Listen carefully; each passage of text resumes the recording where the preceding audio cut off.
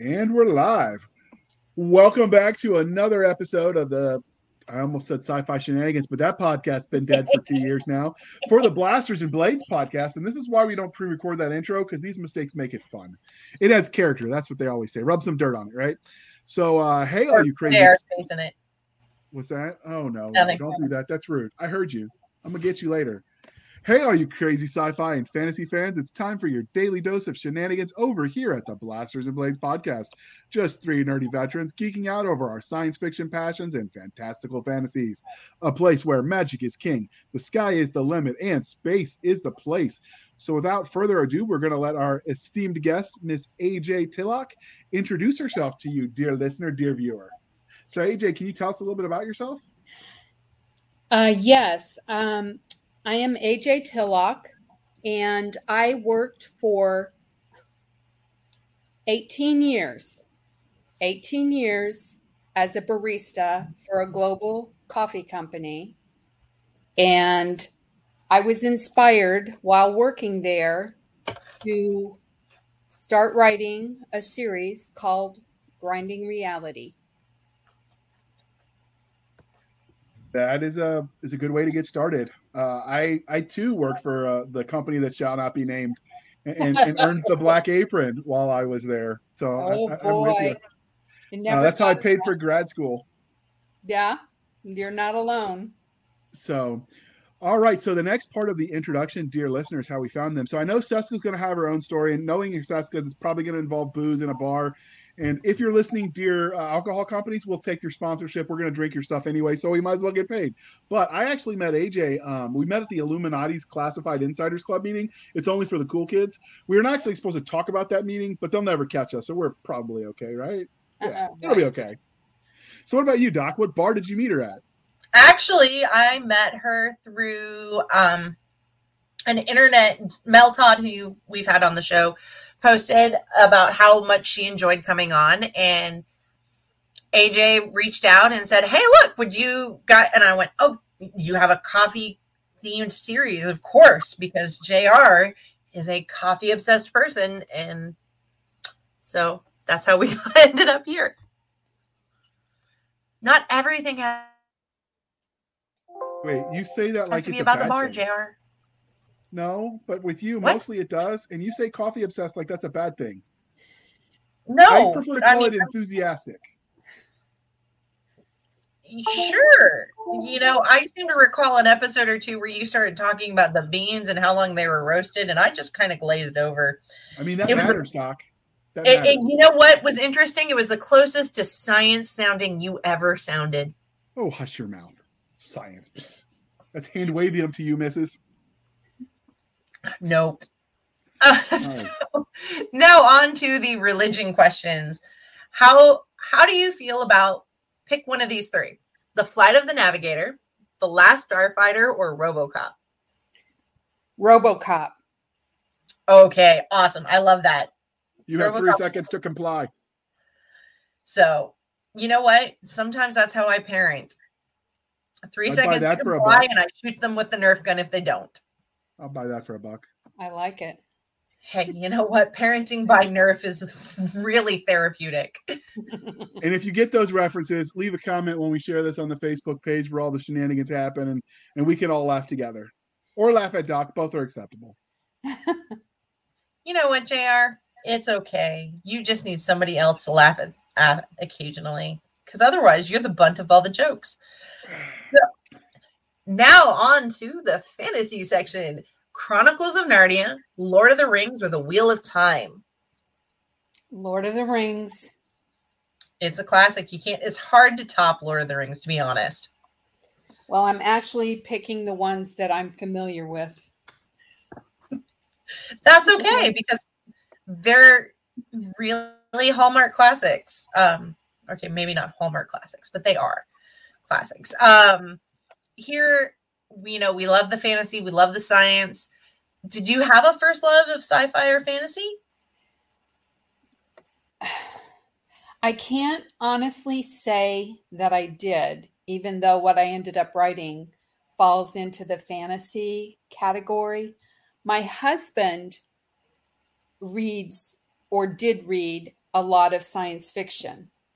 And he actually recommended 2 books, science fiction books, that he thought I would enjoy, knowing that I'm not really a sci-fi fan. Ender's Game was one, and Old Man's War was the other. Good choices. And I read them both, and I did enjoy them both. Orson Scott Card and John Scalzi, they are good, solid reads. Yeah. And then more recently, and I'm not sure if this falls into fantasy or science fiction, a bunch of the people in my local writers group, which I had, insisted that I had to see Dune. So we all went to Dune together. That is awesome. I had no familiarity with it at all prior to seeing the movie that just came out a couple months ago. That's my full exposure to sci-fi and fantasy before I started writing it. So did you like Dune? I really enjoyed it. I thought it was really beautifully done. So what were you reading when you weren't reading sci-fi and fantasy? I'm told there are other books out there, but I don't know if that's true or not. I shouldn't have said that either, because I did read in high school. My brother had The Hobbit and The Lord of the Rings, the whole all of the books, and I did read those then. So I did have knowledge of that. But mostly when I was younger, I used to read a lot of romance novels. Okay. And that's what I when I was in my early 20s, I got big time into reading romance novels. I don't read them as much anymore, and I'm more into mystery, thriller, suspense, like psychological suspense stuff now. Okay. So what was your first memory of engaging in speculative fiction? Was it reading the Hobbit and the Lord of the Rings from your brother? Was it a show on television? Any games that you might have played? Oh my gosh. I guess probably the Lord of the Rings would have been one of the first things that I read that was, if that's considered in that genre. Oh yeah, Lord of the Rings is squarely in the fantasy.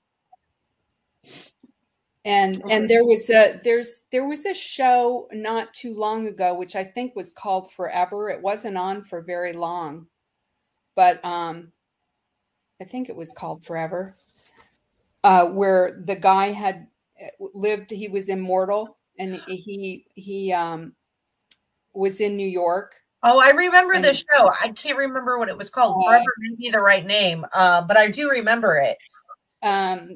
Judd Hirsch owned the antique store. Yeah. Anyway, I don't know if that's fantasy or what, but I really enjoyed that kind of stuff. I think it was really more of a fantasy mystery series that has elements of fantasy in it, maybe. Yeah. It's very urban fantasy, which is like modern setting.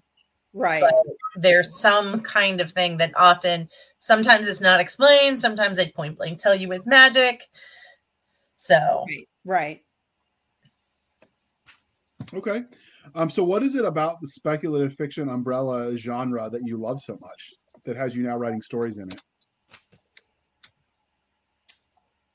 I think it's not because I don't even read that much of it. I'm not even that familiar with it. See, imposter syndrome rears its ugly head. So I can't even speak to that. It just happens to be where the books that I write fall. And when I first got the idea and when I first finished them and I even published them not even knowing like what genre are they, where am I supposed to put them, how am I going to market them. I still struggle with that because they're so out there and so unlike anything that I was familiar with that I really had a problem trying to figure out where they belong. Okay, that's fair. So then how did your then I don't know if you have an answer for this one, but normally we'd ask how your love of the genre transitioned into your writing. And so let's ask this instead. How did you determine that these were the stories you were going to write if you weren't already fanatical about the space of speculative fiction? That's an excellent question. And it really just stems from going back to when I was working. I had been working as a barista for about 5 years. And I remember talking to one of my coworkers one evening and saying, there's got to be a way to make money off this gig, because I was working for just barely above minimum wage at the time. And I thought, maybe I could write about it. And I kept trying to come up with an idea, like I could turn this apron into a cape, and my character could become a superhero. And I just kept going, what if, and ended up writing what turned out to be speculative fiction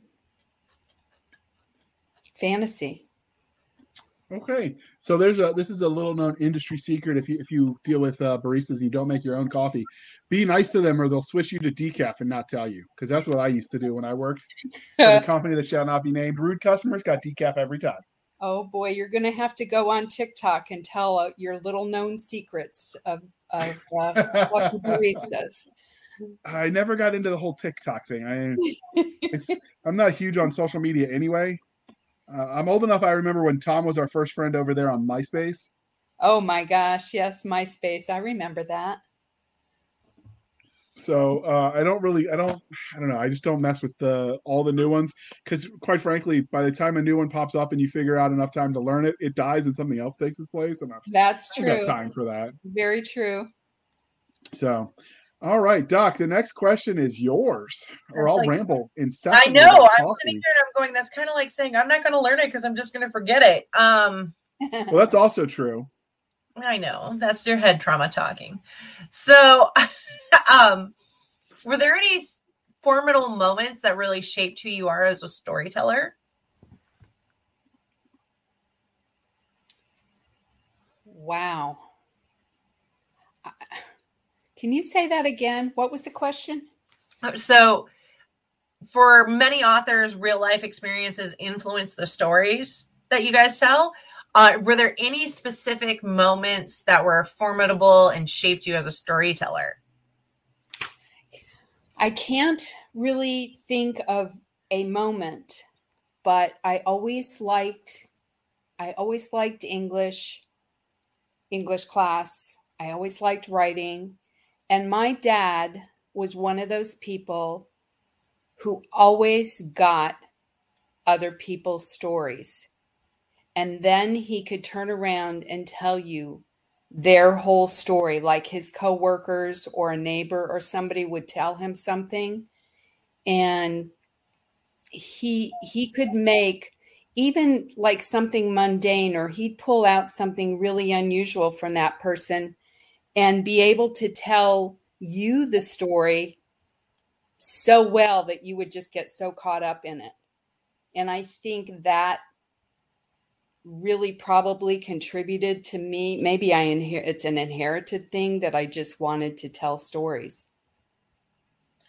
I think that you had a great example growing up. So she wanted to let out her inner bard. I got it.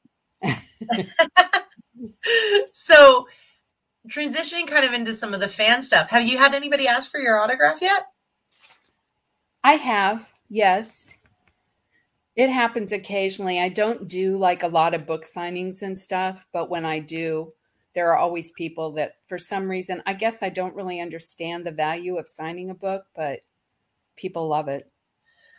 I think it kind of is. I can say as a fan, one of the things is it's nice and it's neat because it makes it special and unique from all the other books. It's no longer one that you just go and pick up from Barnes and Noble. You have a memory and a connection, because sometimes fans feel a lot of connection to the author because they're literally hearing your words in their head, and there's a certain psychology, right? We all grew up, hopefully, with our parents reading us bedtime stories.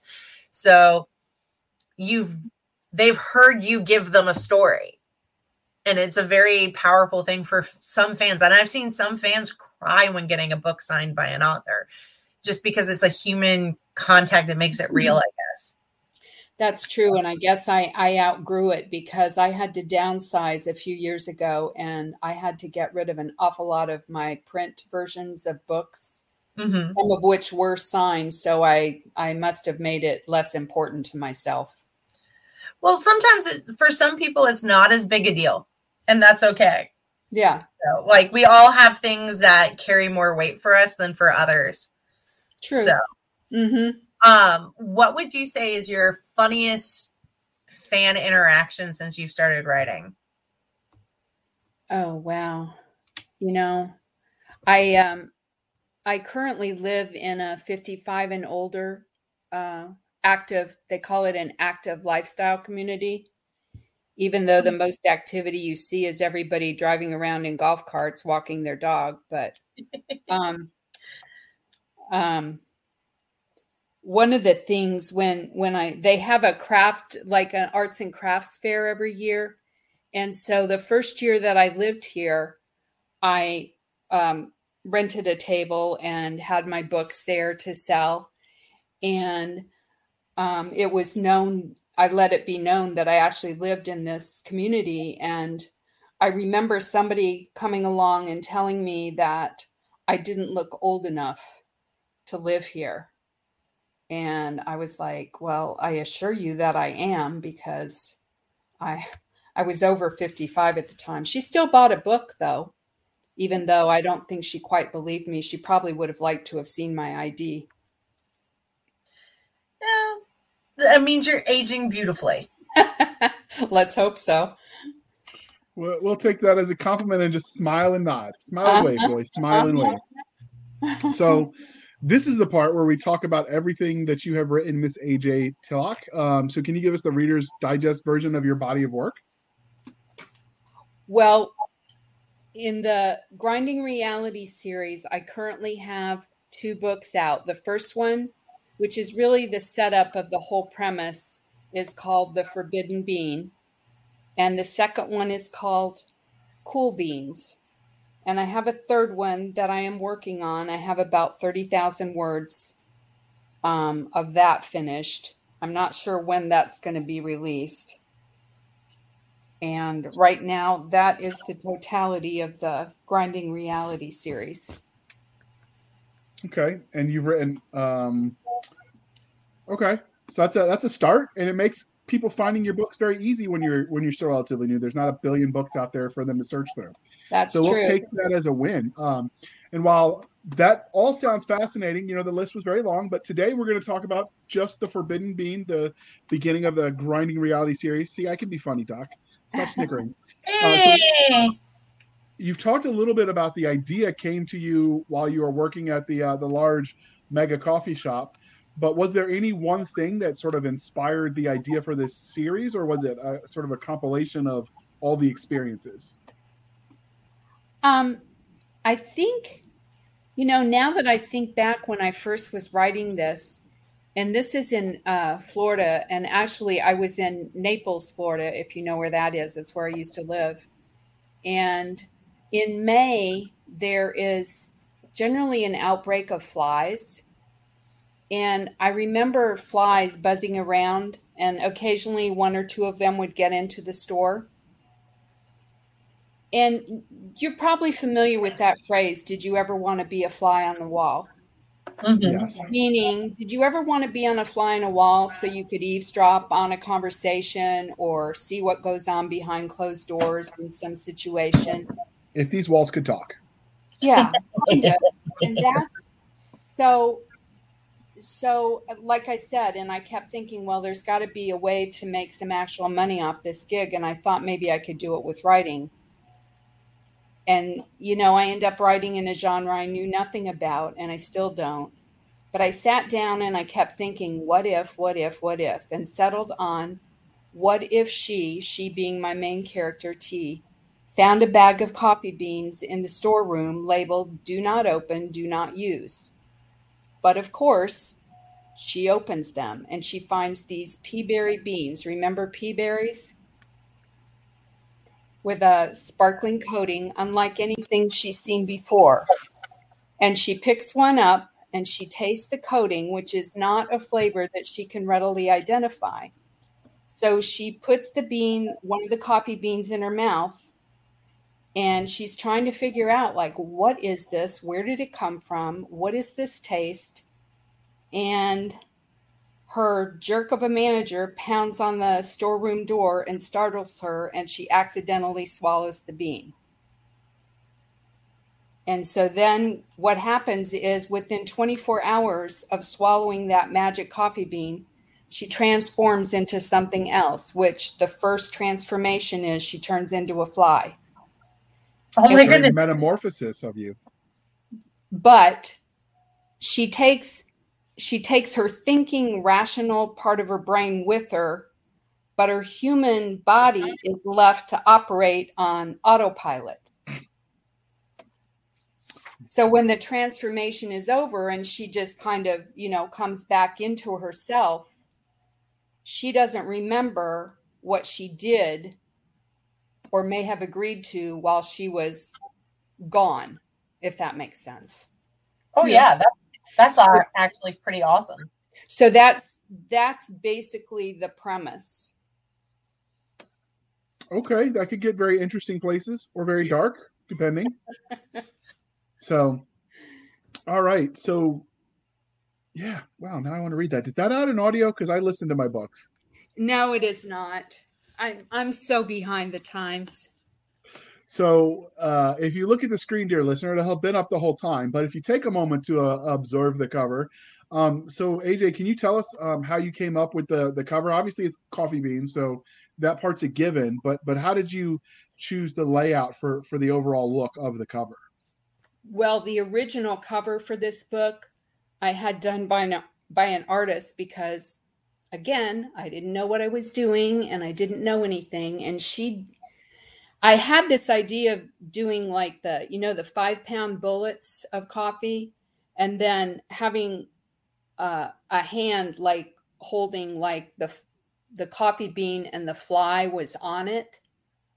So I kind of did that, but the cover that she came up with was really dark and it was really hard to see. So I just redid this cover just a couple years ago, and the hand is actually the hand of my best friend's daughter. And I was trying to get across the magic of the coffee bean. So it's just kind of sitting in the palm of her hand. And then that yellow mist is supposed to be like the sparkling, attractive magic that's coming out of it. That's where that came from. And that means that your daughter can put like modeling on her resume, your friend's daughter now. So that was awful nice of you. She's a hand model. I understand they can make money. I didn't mean for my cover artist to use that actual hand. I mean, I didn't care if he did, but that's what he did end up using the picture that I sent him as the hand. And then he did the rest of it around that. That's cool. All right. So this is the moment, dear listener, where we pause and we shamelessly shill for the man. A newly minted PhD, Noah Parker is thrilled to land a dream job at the hottest tech company in the American Southwest, genetically engineering new lines for their feature product, living, breathing dragons. Desperate to create the perfect family pet, Reptilian Corp hopes to put a dragon in every home. But with his newfound access to the company's resources, Noah has a secret goal: modify the dragon's genetic code, bending them to another purpose entirely. Domesticating Dragons by Dan Cobalt and BaneBooks.com. All right. Thank you for sticking with us through that commercial interlude. We were talking to Miss AJ Tillock about her book, The Forbidden Bean. So the next question is yours, Doc. Please don't mess it up. So what would your 30-second elevator pitch for this novel be? Okay, I've got it. After accidentally swallowing a magic coffee bean, coffee store manager T transforms into something else, taking her thinking, rational self with her, but leaving her human body behind to operate on autopilot. During her transformation, she learns disturbing information she is compelled to act on, which turns her into a sort of unwilling superhero. I like it. Nice. I like it. Thank you. What do you think really kind of makes your series unique in out of all the other series out there? I think it's all of the elements that go into it: magic, shape-shifting, a cast of characters that try to help her or come to her rescue. She's really kind of inept in what she's attempting to do. It's kind of like, you know how Stephanie Plum, if you've ever read those or seen the movie, and she's kind of a bumbling bounty hunter because she doesn't really know what she's doing. She just kind of stumbles through it. Yeah. And so T is the same way, because she's on the trail of these villains that she's discovered, but she doesn't really have any skill at it. And so she has these guys around her that are trying to help her or come to her rescue. And the other part is that her relationship with her father, and she hasn't seen since she was a toddler. And we come to find out that not only does he have a connection with the villains, but also that he works for Interpol. So the cool thing with magic is you can do anything, go anywhere with the stories as the effects of the beings change. And as she finds out more about what these beings can do. That sounds like a lot of fun. I like the twist that you put in. So hold on, how much research did you have to do for the Interpol angle, or did you just sort of wing it? No, I researched it because part of the premise of what he's involved in is human trafficking. And that's kind of a pet interest of mine anyway, because it's so prevalent. And so when I really started looking into that, I discovered that Interpol actually has something called the Millennium Project, where they are tracking different factions of human traffickers. And so that's the part of Interpol that he's involved in. And his backstory is that his sister was human trafficked by this same band. And so he's been kind of on their trail for a long time and had to go like kind of undercover for his work. And that's why he sort of has abandoned his family. Not willingly, but. Yeah. So, no, I mean, we're all veterans. Yeah. JR and I are veterans, so we definitely can understand that sometimes you have to make that choice between family and duty, and It's a hard choice. Right. And at the time, his family would have been endangered if he had stayed. Yeah. So yeah. Which tropes do you think Forbidden Being really either hits best or that you just kind of took and tortured? Comic fantasy, magic, I guess, and really good versus evil, because when she finds what's really going on, she's relentless. That she doesn't want to see what's going on in her community. And you find out how invasive and pervasive it is, and how many little tentacles this whole band has. And she's just determined to do what she can to get rid of them. So this is where JR normally likes to ask about have me ask about subgenres, but you said you don't read the genre very much. and which totally makes sense because sometimes you accidentally borrow things without realizing it. So I've known a lot of authors who they don't read the genre they write. But would you say that this really kind of fits also in the crime fighting, like the fantasy crime fighting and superhero genres a little bit? Superhero is what I thought. I didn't know there was a crime fighting fantasy, but I looked up at, just as some background, and low fantasy and magic in the real world. Yeah, it's definitely urban fantasy, and it sounds like a lot of fun. I totally think it JR is. and I will be reading it. Well, if I ever put it out on audio, he will. So. True. He can actually read with words. He just goes much slower. Yes, this is true. I know. Right. A lot of people read audio. Aside from the fact that the main character is a barista, what else can you tell us about her? What makes her unique in the crowded field of literature?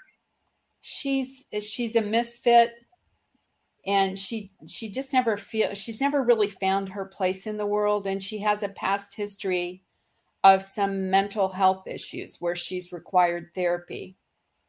And so she fears being labeled crazy. She also has abandonment issues due to her absentee father.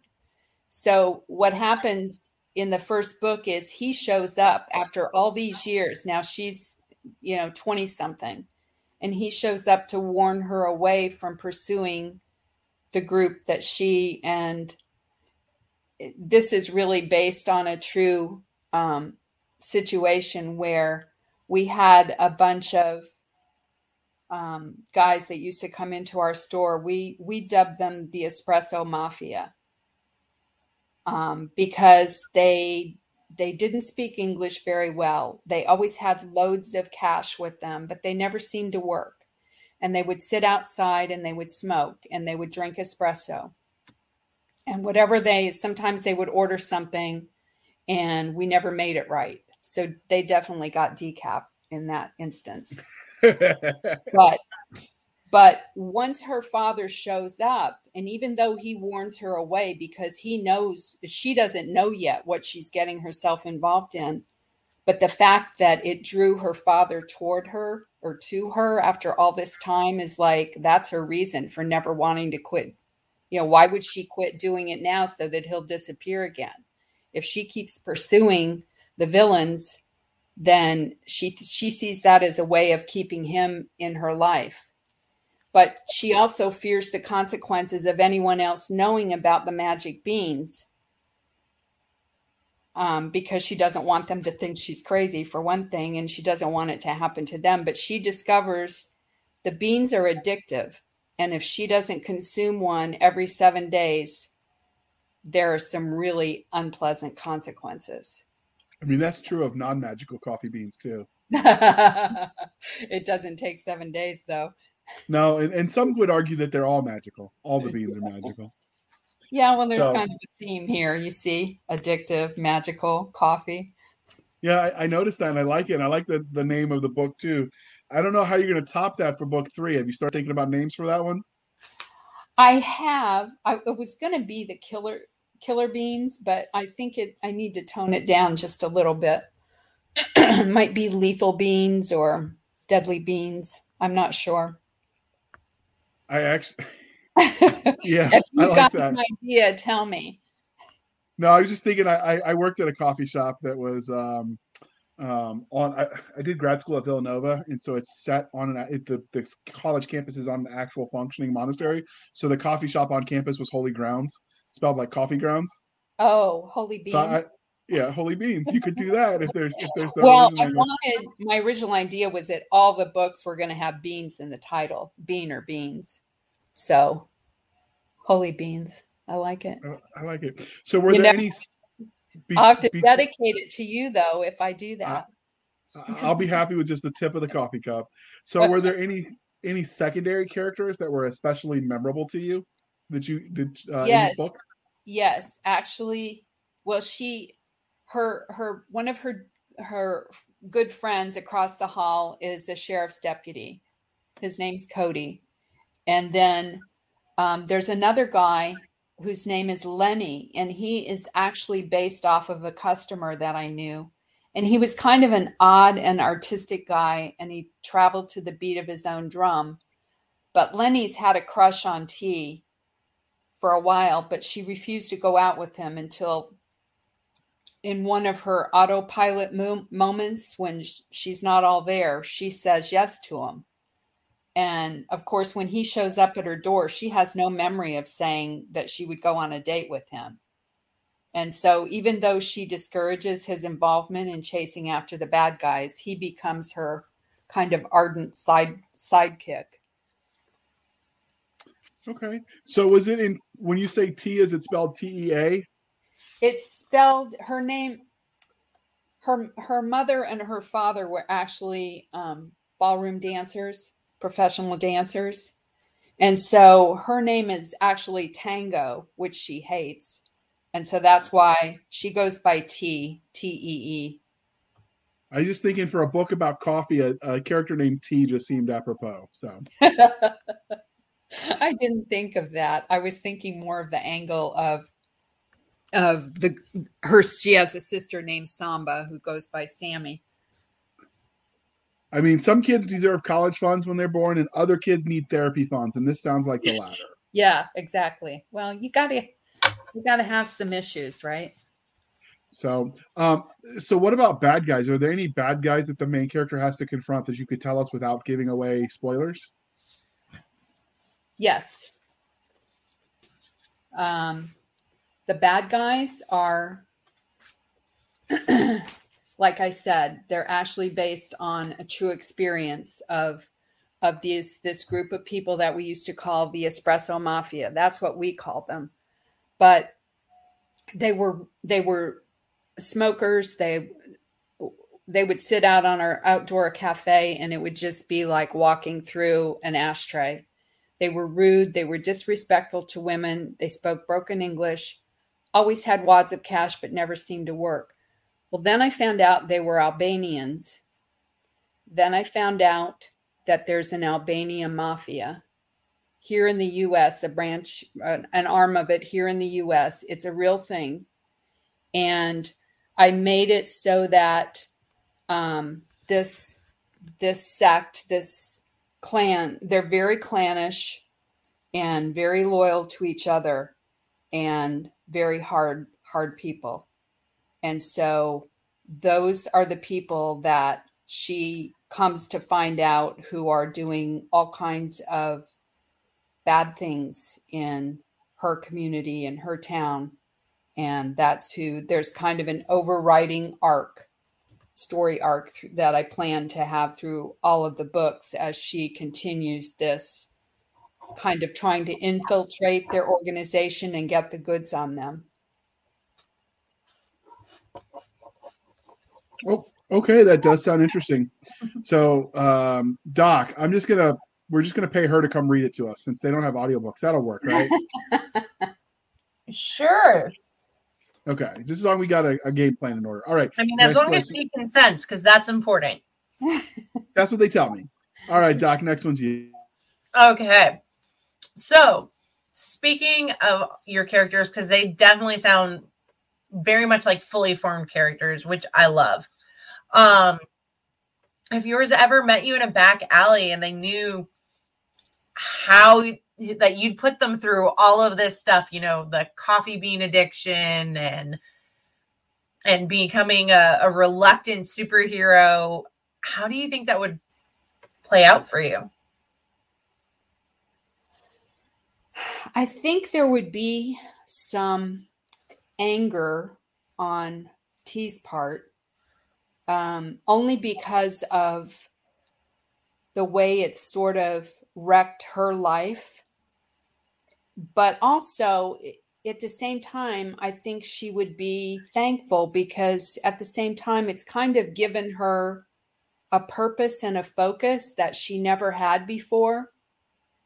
And it's given her something to really direct her energy at and to really be aware of what's going on around her in her community. given her something to take a stand against. So, for in many universes, the universe is as much a character, the world as the main characters. And can you give us a bit of like a hint of what we can expect in this expansive world? Is it just like our world, or is it like, can you give us? It is set in a community based on, like I said before, I should say. Yeah, it is based on Naples, Florida. Okay. And Naples is really, for the most part, it's a pretty upscale area of Florida. Like there's areas where retired, sports superstars live, and billionaires, and people in industry and stuff. So there are some really super wealthy areas there. And that's also part of the story, because that's kind of the haves versus the have-nots, and she's one of the have-nots, obviously. She's just a working girl. But how it plays out in what's going on, and how the espresso mafia operates under the arm of that world, that the wealthy. Like for example, they run a catering service, but it's more than just a catering service, and they end up in these high-end homes, and things are going on that you wouldn't think were going on.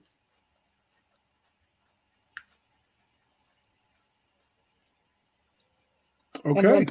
But there's also a lot of it is grounded in the experience of working in a coffee store and living in an apartment, and what the town is really like. So you mentioned that you have book 1 and 2 out. Book 3, you're 30,000 words into it. Is book 3 going to be the last? Is it going to be a trilogy, or do you see this going on more? I hope not, because I feel like it could go on indefinitely, which is one of the things that drew me to it, because in every book, my original idea was, in every book, the entities that T transforms to would change. They would start off small, like in the first book it's like insects, and in the second book it's like amphibians, I guess you would say. Like she turns into a Cuban tree frog and a gecko and a couple of other things. And then in the next book, I was thinking, in the third book, actually, she turns into small furry creatures, like a mouse or a hamster. Squirrels! I love squirrels. You gonna be okay, Doc? Oh, did you say squirrel? Yes. Oh my God, are you psychic? Yes, she turns into a squirrel. And the interesting thing that happens in the third book is when her thinking rational part is, let's say, in the body of a squirrel. And did you ever think like, okay, like in Florida, a lot of people have lanais, in back porch, and there are trees maybe around them. Like that's how my house is. And if you were a squirrel sitting in a tree and people were sitting out on the lanai, that you could overhear everything that they're saying. If you were a squirrel that could understand it, because you had a human brain inside of you. And so that is actually one of the scenes. But the other thing that happens in the third book is that while she's a squirrel and she's overseeing like a party at her parents' house, and she's there as the bimbo part of herself, I call it, because she doesn't have all of her thinking rational self in her brain at the time, but she can see herself as part of that. Does that make sense? Yeah, no, that's kind of cool. So that's one of the things that happens in the third book. And I feel like the longer she has to is addicted to these beans, then every time, the effects of the beans will change the longer they're in her system. And there's also endless possibilities of what she could turn into and what she could overhear or learn in that other entity. But eventually she runs out of the coffee beans, right? Oh, gosh. Now you're scaring me. But it's a 5-pound bullet of coffee beans, so it's going to be a while. Fair. I'll be dead before. But there's always a fear of what if she gets transferred to another store, or what if what if somebody else discovers them? What if there are other people like her in other stores? She has no way of knowing that she's the only one too. So I feel like, do you remember the show like Barney Miller, where they had like the same little cast of characters, but then other people always were walking through? So there were like always endless possibilities of what could happen in that police station, even though they had the same kind of premise going on. But everybody had, all of the new people that came in had their own story. So it's kind of like that. Like it's an endless possibility of what could happen. So the math is roughly 1 pound of coffee is about 4,000 beans. So you're looking at my high school math, but you're looking at about 20,000 beans of coffee before she runs out. I hope so. Or before she can't have access to it. Or if she can't get access earlier. But yeah. So depending on how long how many she takes a day, I mean, we got a couple years before she crashes and burns. Well, she doesn't take it every day. She only takes it once a week. So there you go, 20,000 weeks. I don't know how many years that is, but someone else can do that math. I'll be dead before I get it off. Yeah, so are the beans decaf at least? We didn't ask that, but we need to know. No. No, they are not. I wouldn't do that to her. That was an important question. Just got to have a kick to it, man. Yeah. That's right. So we know that every literary universe has their own internally consistent rules of science, tech, and magic. So what sort of, you've covered this as basically modern world, so that covers the science and technology, but other than the beans themselves, what sort of magic can we expect in this world? Ooh. Other than the beans? Yeah. That is the magic. Okay. Is there to be other magic that happens? I don't know. World. Maybe other magic happens just based on what the outcome of the beans, like in her relationships and stuff. It's certainly having an effect on those. Not in the way that you would have expected either. Okay.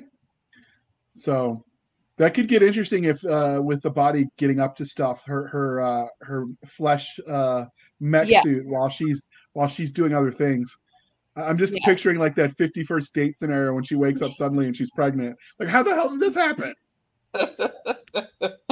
Oh dear heavens! Oh, my goodness! And what effect would the bean have on a baby? Ooh.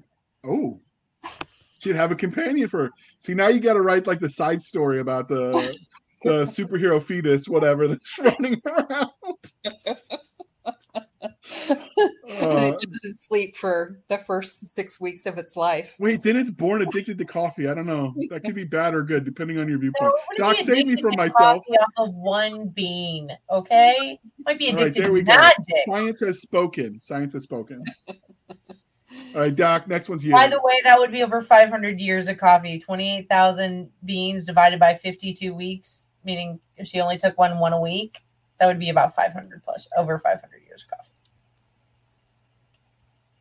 See, I told you the possibilities were endless. See? Listen to the author. She's right. What?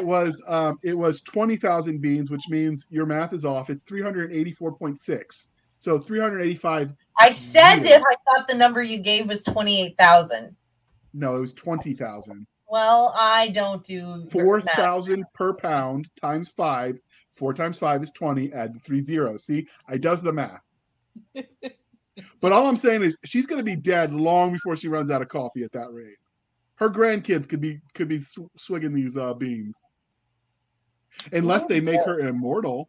Do you think she should bury them if she knows she's going to die? Should she get rid of them so nobody else has to go through this? Ooh, that's a good question. Or do you open I think Pandora's she'd box? actually probably give it to somebody else, like her sidekick, and be like, "Here, you can continue on my legacy." But if her sidekick's there the whole time, then he's just as old as she is when she retires.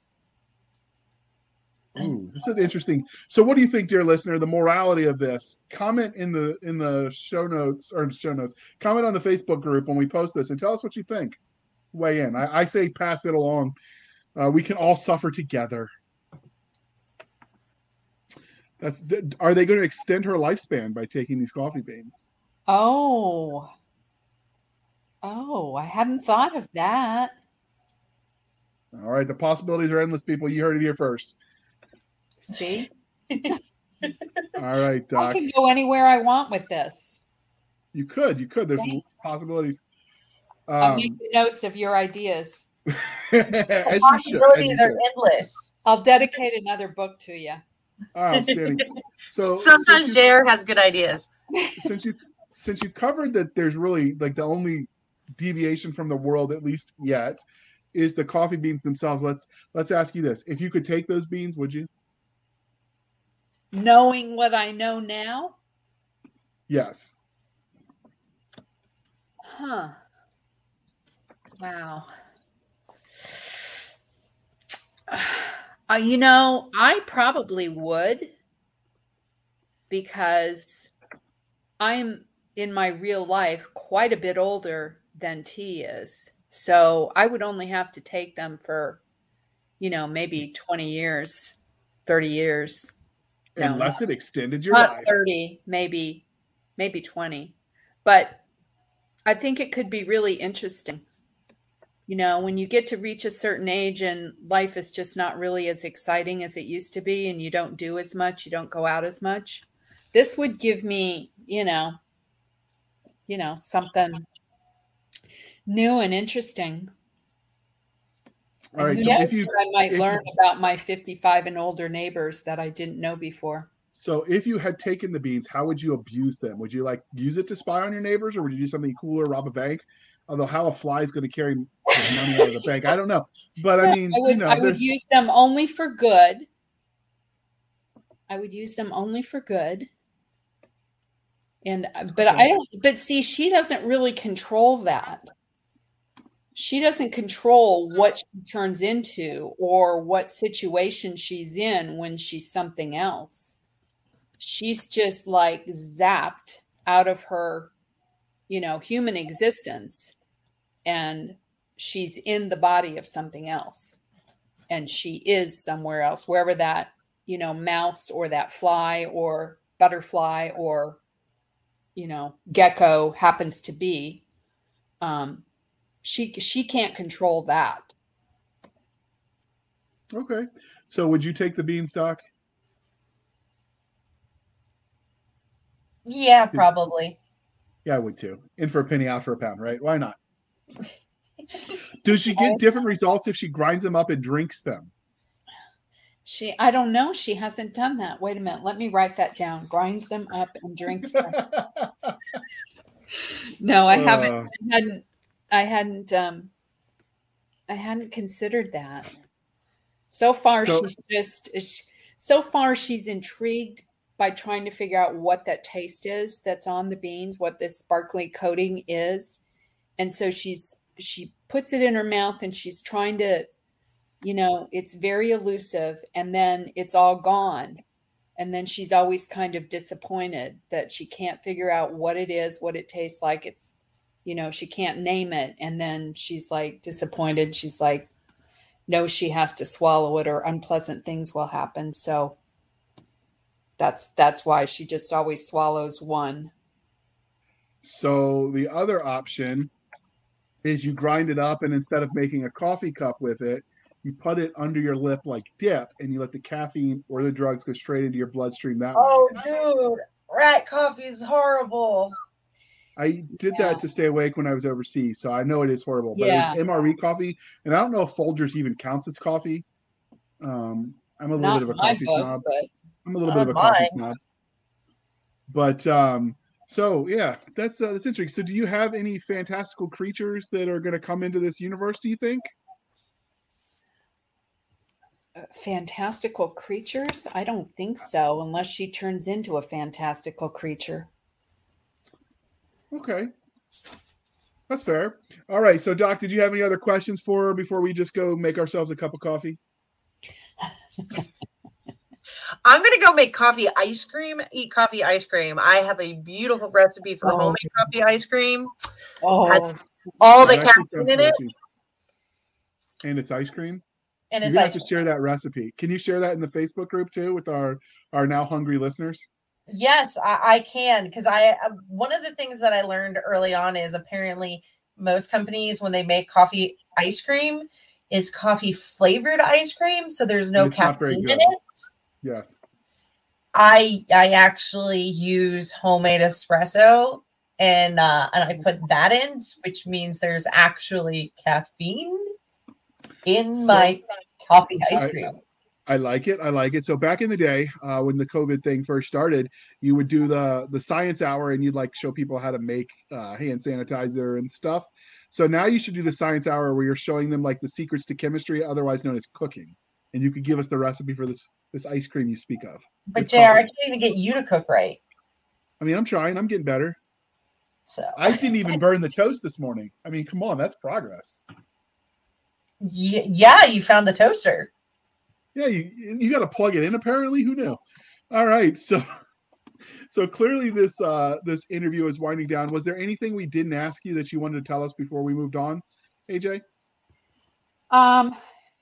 Well, the only thing I guess this is probably, you're going to include this when you post this, but that I write contemporary romance and women's fiction under Barbara Myers. And that AJ Tillock is also under that umbrella, like in my website. So if you are looking for more information, that's where you find it. Okay. So all of her contact information will be in the show notes, her stuff as AJ, and then her website for Barbara Myers. So if you're curious and you want to stalk her, as you do, all of that will be in the show notes. But before we let you go, dear listener, we'd like to remind you to please be kind and speak your mind on the reviewing platforms. Your reviews help the right readers find the right books. So do your part, people. Now, if you want to stalk us, and why you would, I don't know. But if you did, you could find us on the Twitter at twitter.com/SF_fantasy_show. SF_fantasy_show. Our email is blastersandbladespodcast@gmail.com. blastersandbladespodcast@gmail.com. We have a Facebook group where all of the shenanigans happen, which is facebook.com/groups/Blasters and Blades Podcast. Again, /groups/Blasters and Blades Podcast. We share the episodes there. We have funny conversations there. We mock pineapple on pizza there. All the cool things happen. Wait a minute, AJ. How do you feel about pineapple on pizza? It's not my favorite. Middle of the road answer, but I will take it. I have eaten it, and I would eat it again if it was offered to me. All right, you're going backwards in this one now. You're doing good for a second. No, she's totally fine. She's a classy lady. You eat the dinner that you're offered. All right. Our website where you can find us is anchor.fm/blasters-and-blades. Again, anchor.fm/blasters-and-blades. You can also support us over there on our anchor.fm/blasters-and-blades. For as little as 99 cents a month, you can help keep the lights on. It operates much like a Patreon model. Or you could support the show at buymeacoffee.com/author J.R. Handley. buymeacoffee.com/author J.R. Handley. Be sure to put in the comment section that it is for the podcast, and I will keep my co-hosts Doc Seska and Nick Garber duly intoxicated. They will drink until their liver surrenders. Never surrender. And that's right, because they'll drink some coffee, perk back up, and do it all over again. All right, Doc, you can bring us home now. You know what? My brother made me an amazing coffee syrup made with real coffee. It was amazing. Like a liqueur or like syrup for pancakes? No, it was like the kind of syrup that you would use to make a cocktail with, but it was made with coffee. And it was now good. I'm starting to wonder about the way you're abusing science to do these weird things with the sacred Java. I don't know. Tell us all what you about think, getting more of the sacred caffeine, which is in the Java and is not very water soluble, into my body. All right. You're speaking my language now. We'll let this pass. But you understood what water soluble means? Almost. Just don't ask me to explain it. We're gonna pretend I do and go on. So you don't. Okay. So thank you for spending some of your precious time with us. For Nick Garber, J.R. Hanley, I'm Seska. This was the Blasters and Blaze podcast. We'll be back next week, same time, same place, indulging our love of nerd culture, cheesy jokes, all things that go boom, and of course, making J.R. eat pineapple on pizza. Heretical 1 and 2, Doc, just in case, we don't think you actually know what water soluble means. So why don't you tell us so we know that you know? Water soluble means that it mixes in and becomes a complete solution.